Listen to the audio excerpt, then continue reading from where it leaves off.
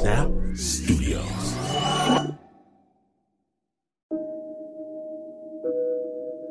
Jack was nimble. Jack was quick. Jack had cash and Jack was slick, but Jack never learned to watch his back. And lately, no one's heard from Jack. You're listening to Spooked. Stay tuned.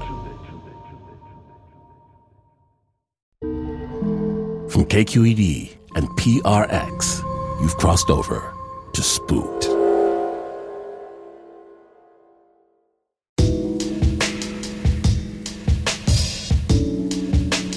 I know how I'd like to pass from this world. I don't want it to happen for a long while, but when it does, I want to be surrounded by loved ones. I want to tell them each how dear they are to me. I want hugs, and I want kisses, I want love. Hands held, stories shared, beautiful last meals, rich desserts, sunsets, ocean breezes.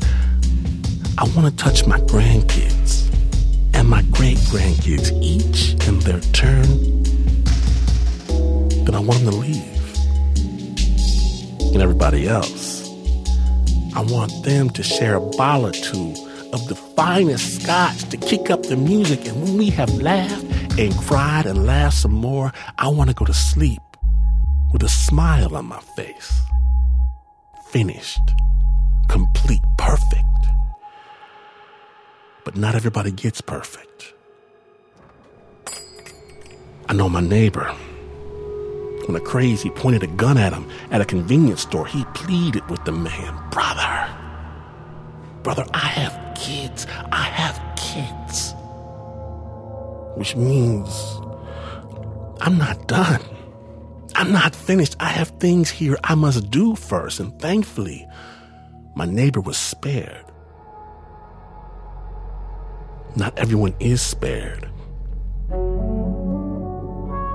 Not everyone gets to be finished. People leave things, sometimes very important things, undone. And that's why sometimes, even from the other side, they're going to try to close that circle. My name is Ben Washington. If you have something you must do, something you must say, there is no time like the present. Spook starts now.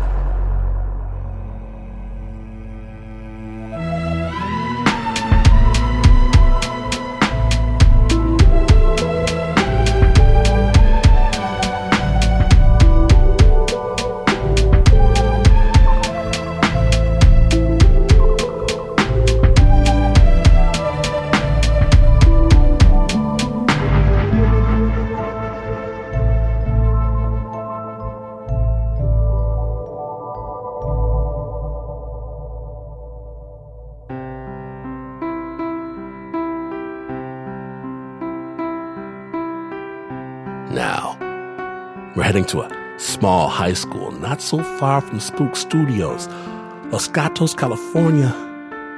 Kristen Cortez, she's a new teacher. From her classroom window, she can see rolling golden hills, redwood trees.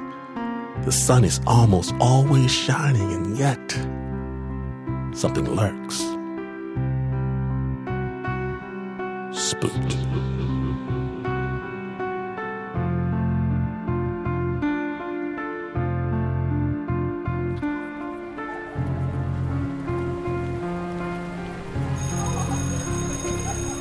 I had just got my first teaching job as an 11th grade English teacher, and I was really excited about it.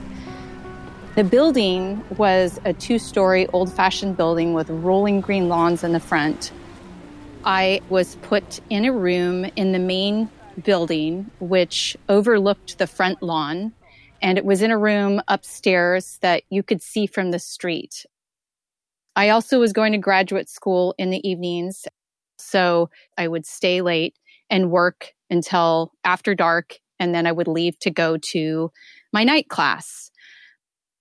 When I was working in my classroom in the evenings, Sometimes I would be overwhelmed with a feeling of melancholy and sadness. I started getting a sensation that somebody was watching me. The little hairs on the back of my neck would stand up, like sort of a feeling of static. And I would feel like I could see something out of the periphery of my vision, like a shadow, like a smoky shadow.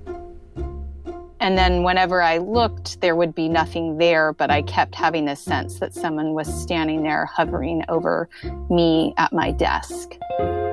It would give me this feeling of wanting to leave the room as fast as possible, but I would often convince myself that I must be delusional or I must be tired. I was under a lot of stress as a new teacher, and I definitely wasn't getting enough sleep.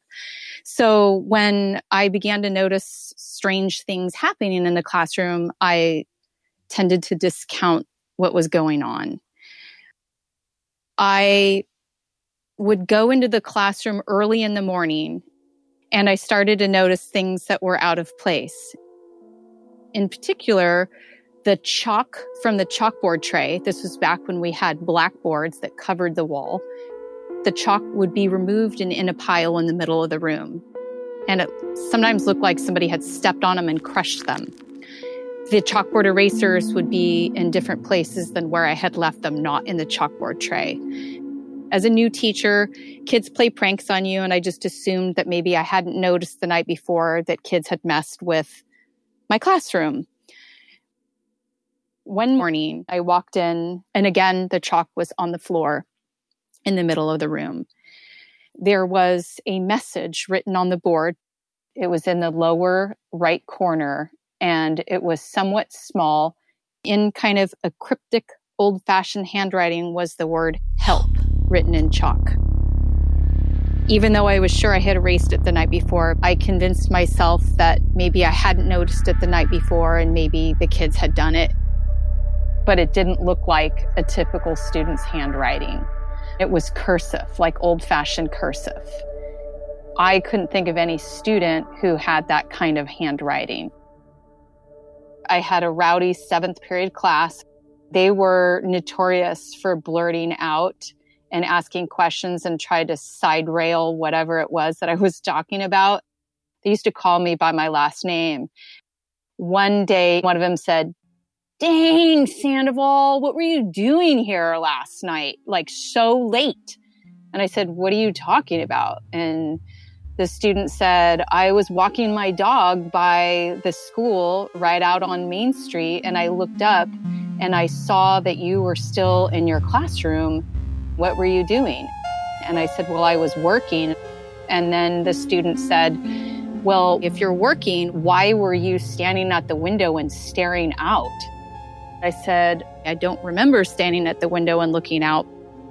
They said that they couldn't see my face or my facial expressions, but they tried to wave to me to get my attention, but I was just standing there stock still, staring out the window. Again, I discounted it. I didn't think too much of it. But then one night I had night class and I didn't have time to pick up dinner. And my husband had offered to swing by the high school to drop off food. We picked a time for him to meet me down in this court that was right next to the corner of the front of the school. And from that court, you could see the window of my classroom. I went downstairs and I went up to the side of his car on the driver's side, and his back was turned to me because he was looking up at the building where my classroom was. And so I knocked on the window, and when he turned to look at me, he jumped and he looked so startled. So he rolled down the window and he said, "I could have sworn I just saw you in the window looking down. And I was wondering why you weren't coming down to meet me and why you were standing there staring at me in the window." And we both looked back up together and there was nothing there. At that point, I was getting scared to be in the classroom. That very oppressive feeling in the classroom started to grow heavier and heavier with time. I began to sense that somebody was in the room with me. And that must be the figure that other people have seen standing in the window. I was really nervous about asking around or reporting the feelings that I had because I was a new teacher. I wasn't sure, if people would think I was crazy. And I didn't want to destroy people's confidence in me.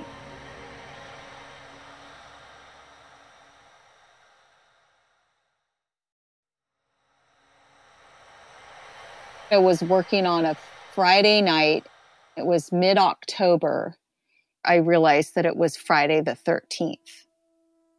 I was working very late, grading papers and trying to get my work done. I noticed the scent of smoke, like a campfire.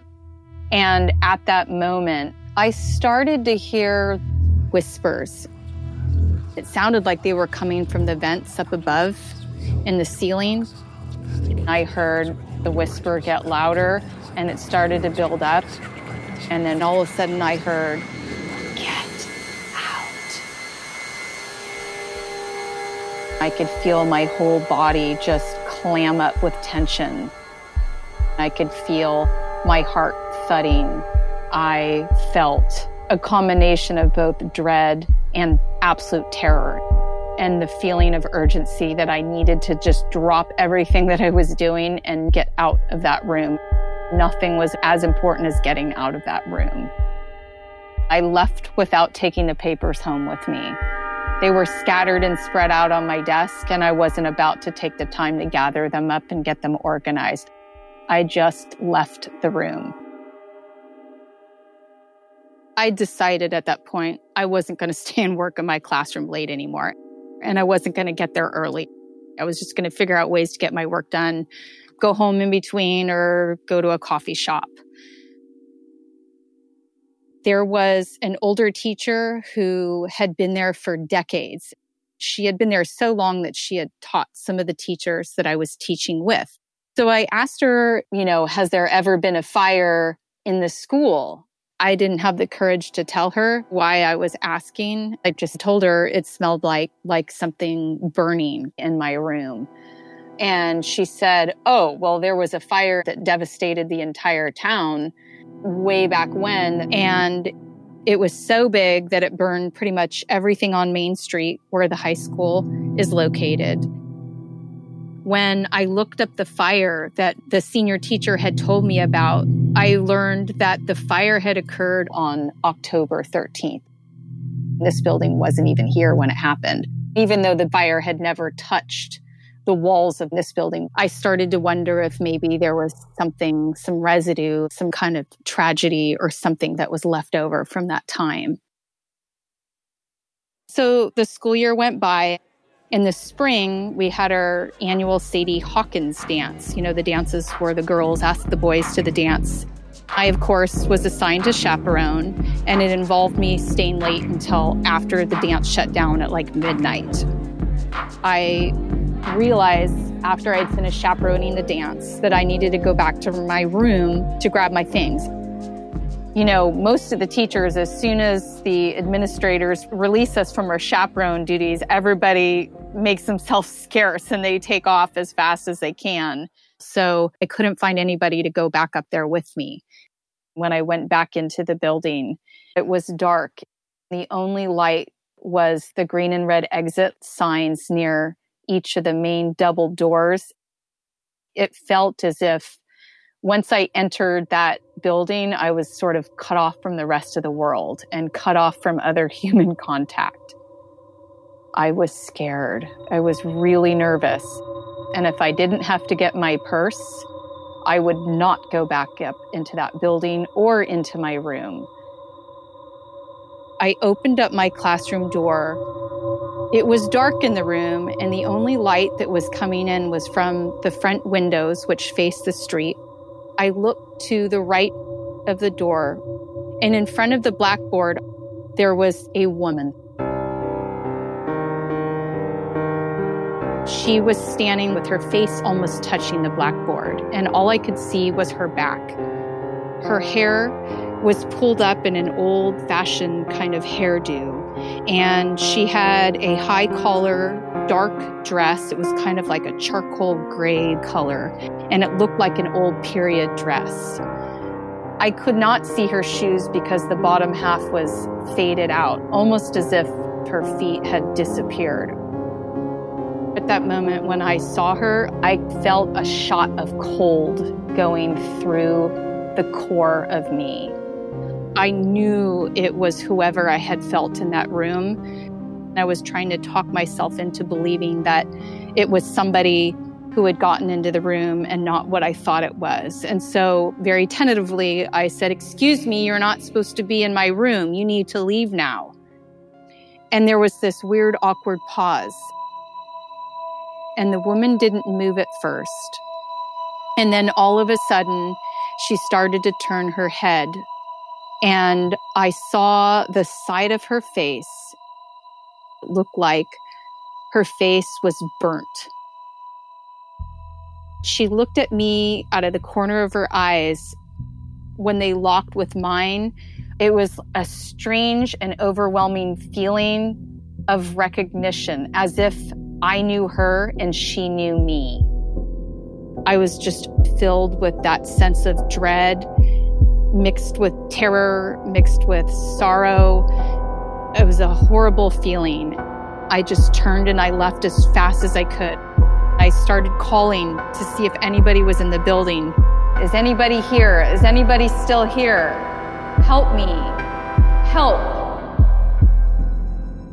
I needed to be with another human being, and I did not want to be alone. I found the janitor locking up the theater in the main building downstairs. I said, "I think there's somebody in my room. Can you come with me?" When we went back in the room, there was nothing there. I was shaking all over. I grabbed my purse and my keys and whatever papers I was going to grade over the weekend, and I bolted from the room. I had trouble getting my work done that weekend. I had trouble sleeping. I couldn't stop thinking about that vision, that face, the side of her face, the way she looked at me out of the corner of her eye. I really tried hard not to go in or stay in my classroom after the bell rang. I didn't go there in the early morning anymore. I just avoided being in the room as much as possible. Years went by, and I never told that story to anybody until 12 or 13 years later. A lot of things had happened between those years. I wasn't a new teacher anymore. I had had babies. I had gone through life. It was just a much better, happier time. I felt safe enough and confident enough to start researching. I went to the library and I went through all the historical photo files of Los Gatos and read some of the stories about the fire that destroyed all of the buildings that were on Main Street. I looked at lots and lots of old photos. I searched and searched for a face that might have matched the one that I saw. I became kind of obsessed for a while. I found this old photo of a teacher at an old desk with a blackboard behind her. And to the left of the desk was a window that looked very much like the windows of my classroom. I felt like that picture wanted me to find it. The woman looked just like the woman that I saw.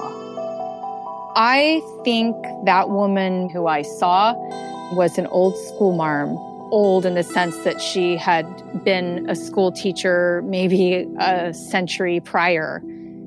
I feel like she might have died in that location by fire.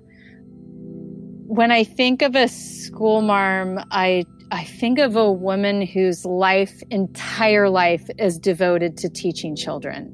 Maybe she had spent too long, working too long, late at night at school. And maybe that's why, if there had been a fire in that location and took her life, maybe it was because she was there when she wasn't teaching. Maybe she had spent extra hours there and had subjected herself to something that could have been avoided if she had been working only the hours that she should be working.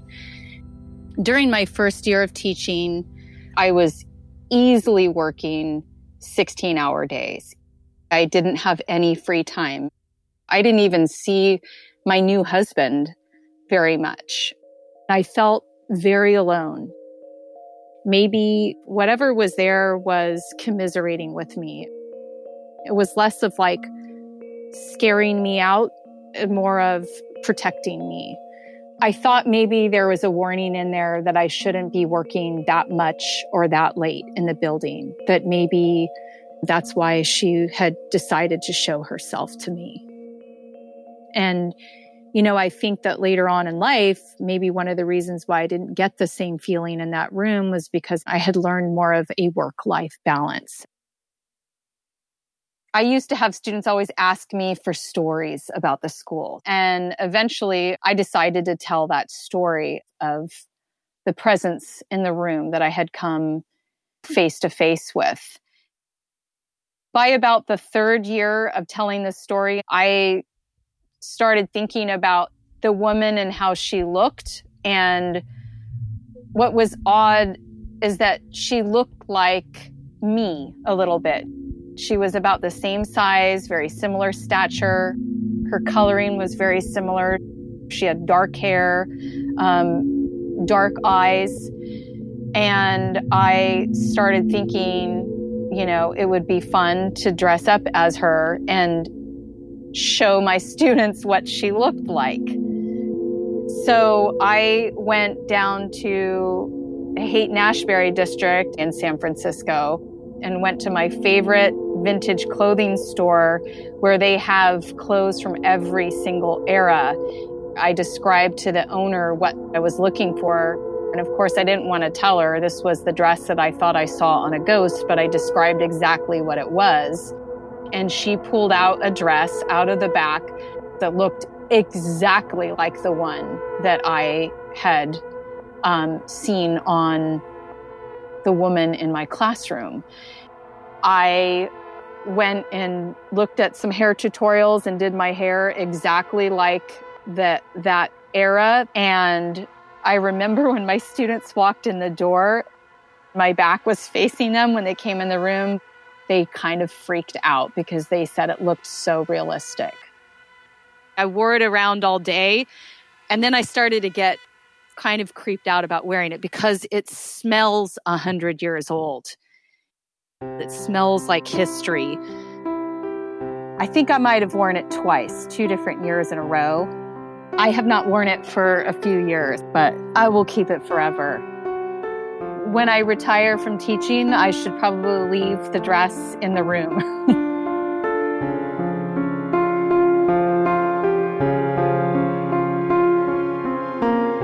Thank you, Kristen, for sharing your story of the spooked. Now, you should know that Kristen is a spooked listener. She reached out to tell us her story, and we want you to do the same thing. If you have a true, terrifying tale, be sure to drop us a line at spooked@snapjudgment.org. The original score for that story was by Richard Haig. It was produced by Zoe Ferrigno.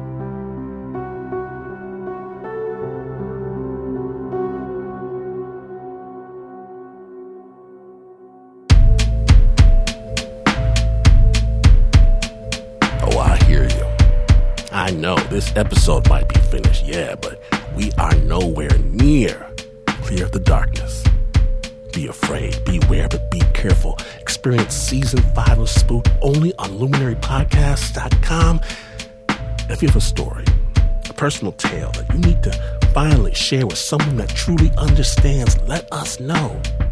Send us your story at spooked@snapjudgment.org. There is nothing better than a spook story from a spooked listener. And if you like your storytelling, in the bright light of day, subscribe to the Snap Judgment podcast because it might just change your life. Spooked was brought to you by the team that never skipped a day of school. Except, of course, for Mark Ristich. Most teachers didn't know he even attended. There's There's Anna Sussman. Our chief spookster is Eliza Smith, Chris Hambrick, Annie Nguyen, Lauren Newsom, Leo Morimoto, Renzo Gorio, Teo Ducott, Marissa Dodge, Aaliyah Yates, Zoe Ferrigno, Greta Weber, Jacob Winnick, Sana Khan, Tiffany DeLiza, Ann Ford, Fernando Hernandez, and Flo Wiley. The Spook theme song is by Pat Mesiti-Miller. My name's Lynn Washington, and I tell the kids, obey your principal. Listen to the superintendent. Things will go easier for you. Mind your teacher. Do what they ask unless they ask the impossible. Let them know right off the bat they can scream and holler all they want, but you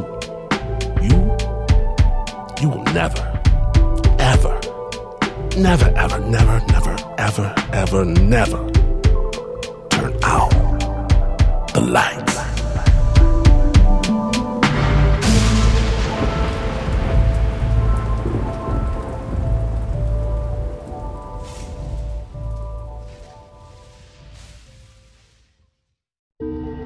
This story was Summoned in the Dark of Night by KQED and PRX.